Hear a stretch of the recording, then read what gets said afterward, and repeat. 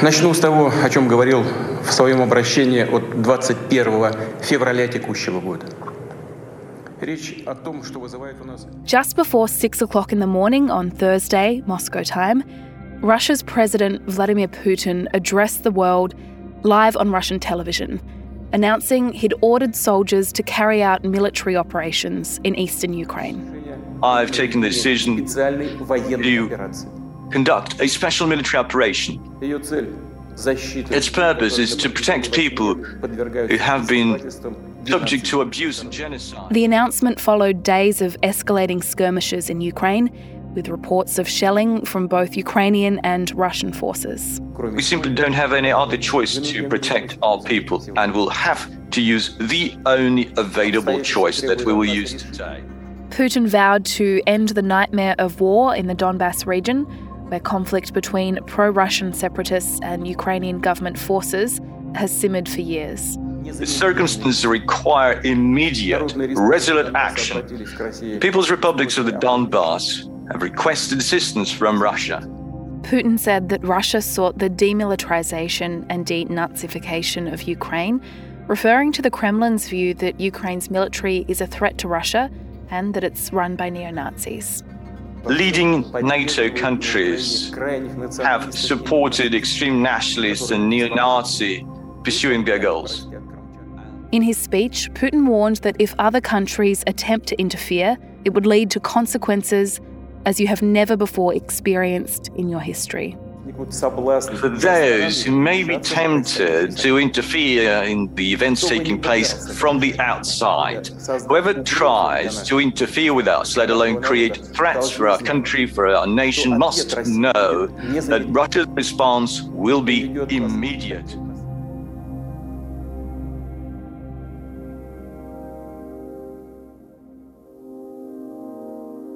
While Putin was delivering his address, the UN Security Council was holding an emergency meeting on the crisis.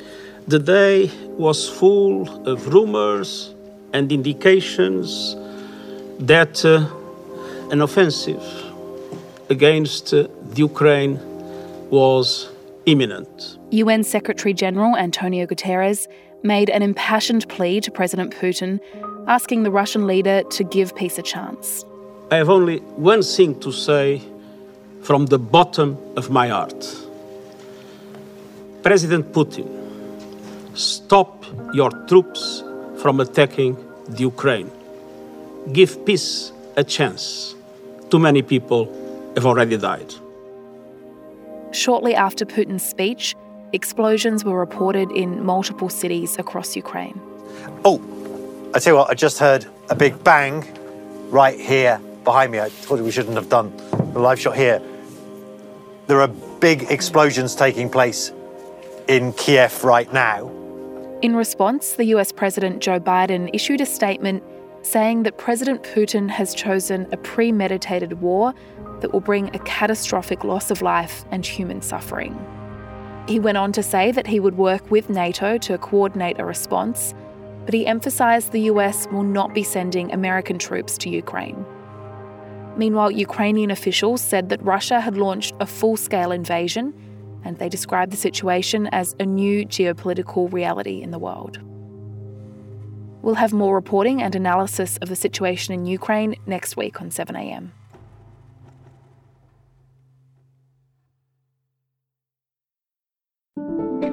From Schwartz Media, I'm Ruby Jones.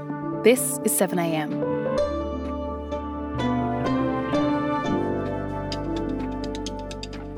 Just months away from a looming federal election, the Prime Minister Scott Morrison is facing one of the biggest challenges of his term: global military conflict. The federal government's increasingly aggressive stance towards both Russia and China has put the spotlight on Australia's defence policy and how prepared we are for a potential war. Today, columnist for the Saturday paper, Paul Bongiorno, on how equipped Scott Morrison is to handle escalating tensions both in Ukraine and in the Pacific. It's Friday, February 25.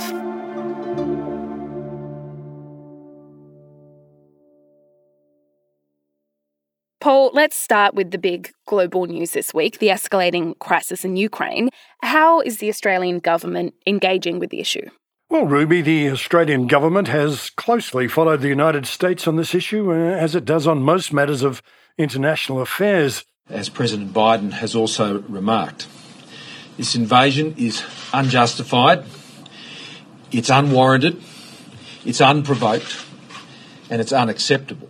Earlier this week, Prime Minister Scott Morrison criticised Russia's attitude towards Ukraine as autocratic and unilateral. He went on later to describe Russia's leader, Vladimir Putin, as a bully and a thug towards his smaller neighbour. We can't have some suggestion that Russia has some just case here that they're prosecuting. They're behaving like thugs and bullies. On Wednesday night, Morrison announced he would be following other Western nations in placing sanctions on Russia.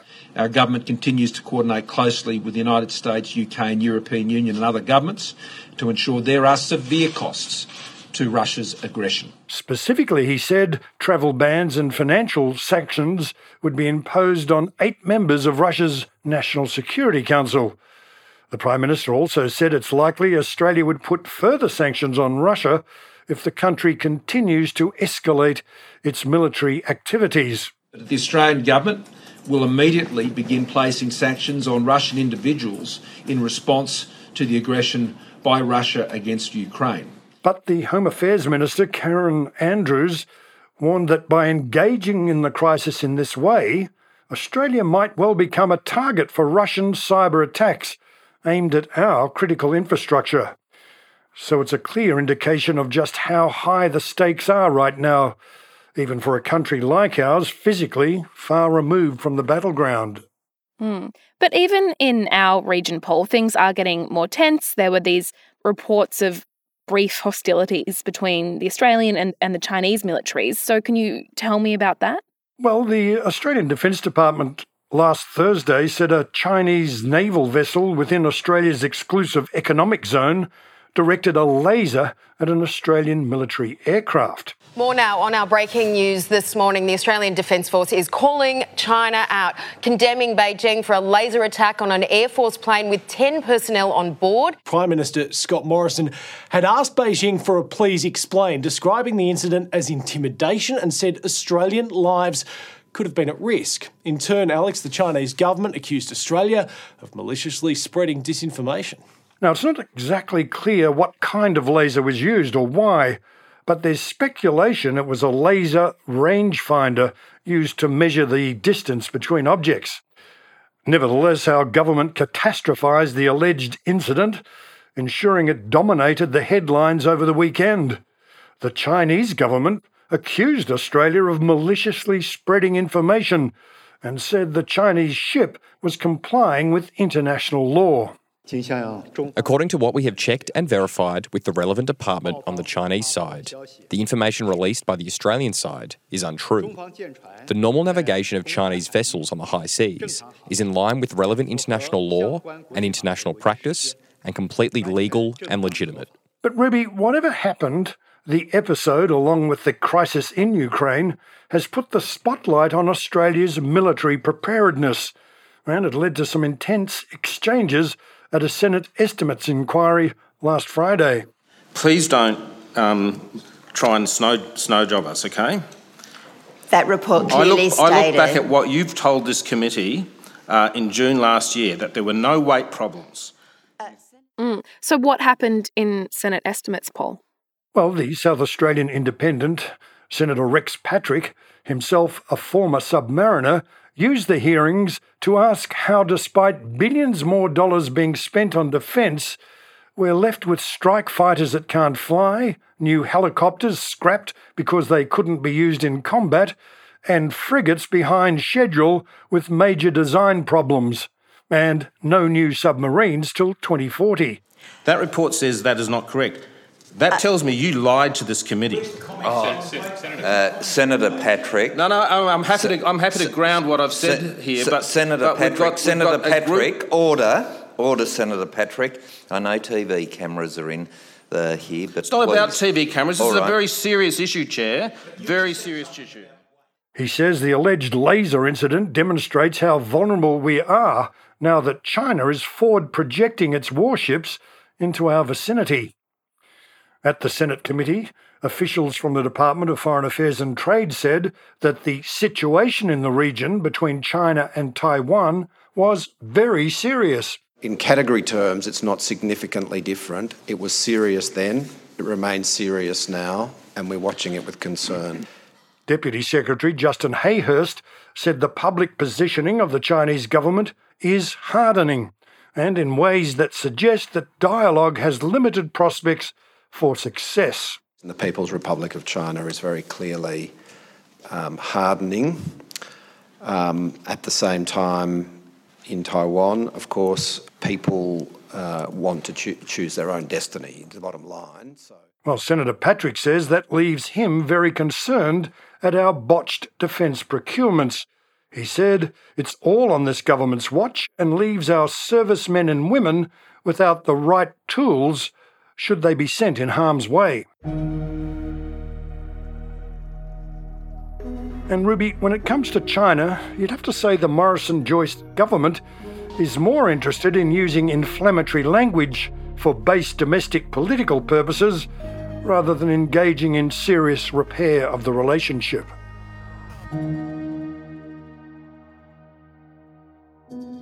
We'll be back in a moment.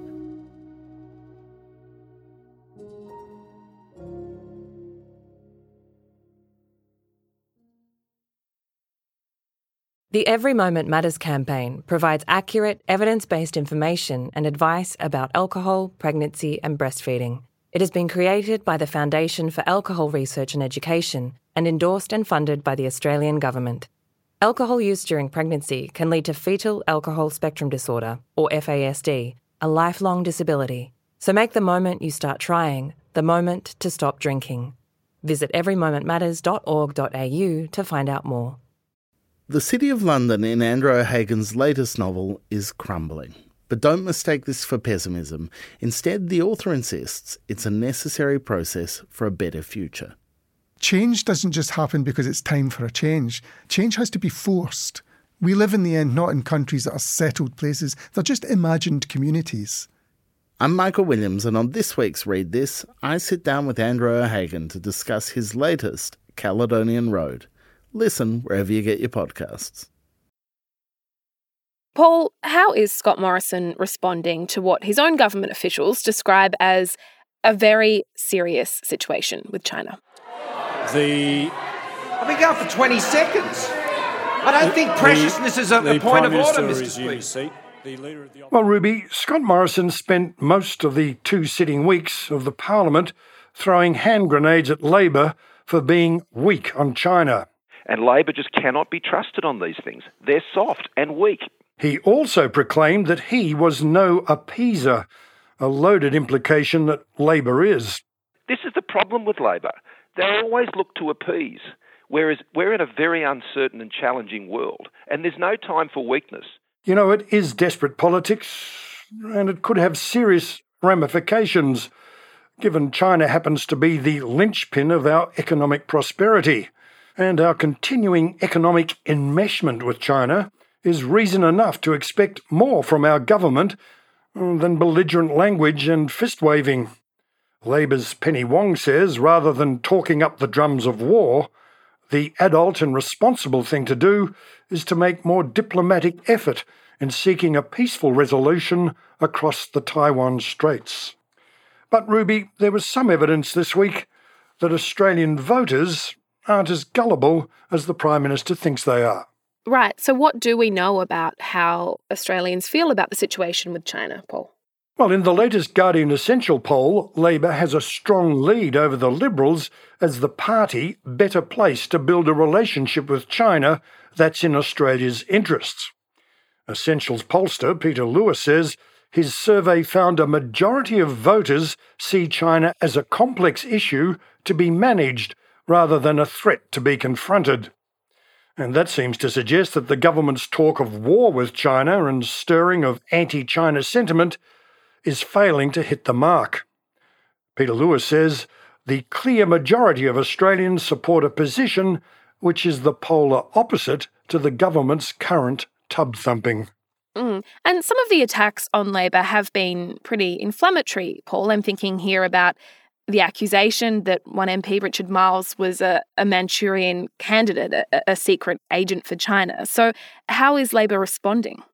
Ruby, the advice Labor's getting from its own pollster is to dismiss Morrison's overblown attacks as another desperate distraction from his own failings, which is exactly what Penny Wong did in an interview on RN Breakfast this week. He's saying these things because he is desperate to ensure he wins some political point scoring. But there is a debate within Labor about whether ignoring them is the right strategy, or to attack the government over the huge gap between its language and delivery on national security.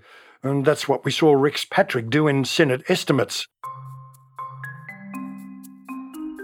Of course, this speaks to the opposition's broader debate over strategy heading into the election. Anthony Albanese is very keen to run on his chosen issues, principally cost of living, pandemic management, aged care failures, government competence and integrity, and not be dragged into fights designed by the government to distract from its failures and to blow up Labor. Ruby, I'd have to say election campaigns, and I've seen quite a few of them, are never pretty sights. And this one is down there with the ugliest. It's certainly doing nothing to advance national unity and cohesion.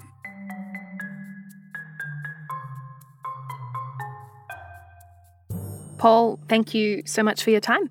Thank you, Ruby. Bye.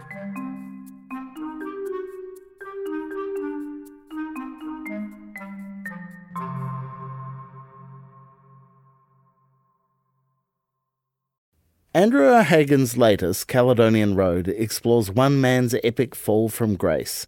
I'm Michael Williams, and on this week's Read This, I sit down with Andrew to discuss this and the state of modern Britain. All that and more, wherever you listen. Also in the news today, mining billionaire and United Australia Party founder Clive Palmer has been taken to hospital by ambulance with COVID-like symptoms. His hospital admission comes a day after his spokesperson said he'd tested negative for the virus. Palmer has been vocal in his opposition to COVID-19 vaccines and other public health measures. And Australian shares plunged by more than 3% yesterday and are on track for their worst fall in at least 18 months following the escalating military crisis in Ukraine. Industrials and mining companies led the losses as iron ore prices slumped over concerns regarding demand in China. 7am is a daily show from the Monthly and the Saturday paper. It's produced by Elle Marsh, Cara Jensen-McKinnon, Anu Hasbold and Alex Gow. Our senior producer is Ruby Schwartz and our technical producer is Atticus Basto. Brian Compo mixes the show. Our editor is Osman Faruqi. Eric Jensen is our editor-in-chief. Our theme music is by Ned Beckley and Josh Hogan of Envelope Audio. I'm Ruby Jones. See you next week.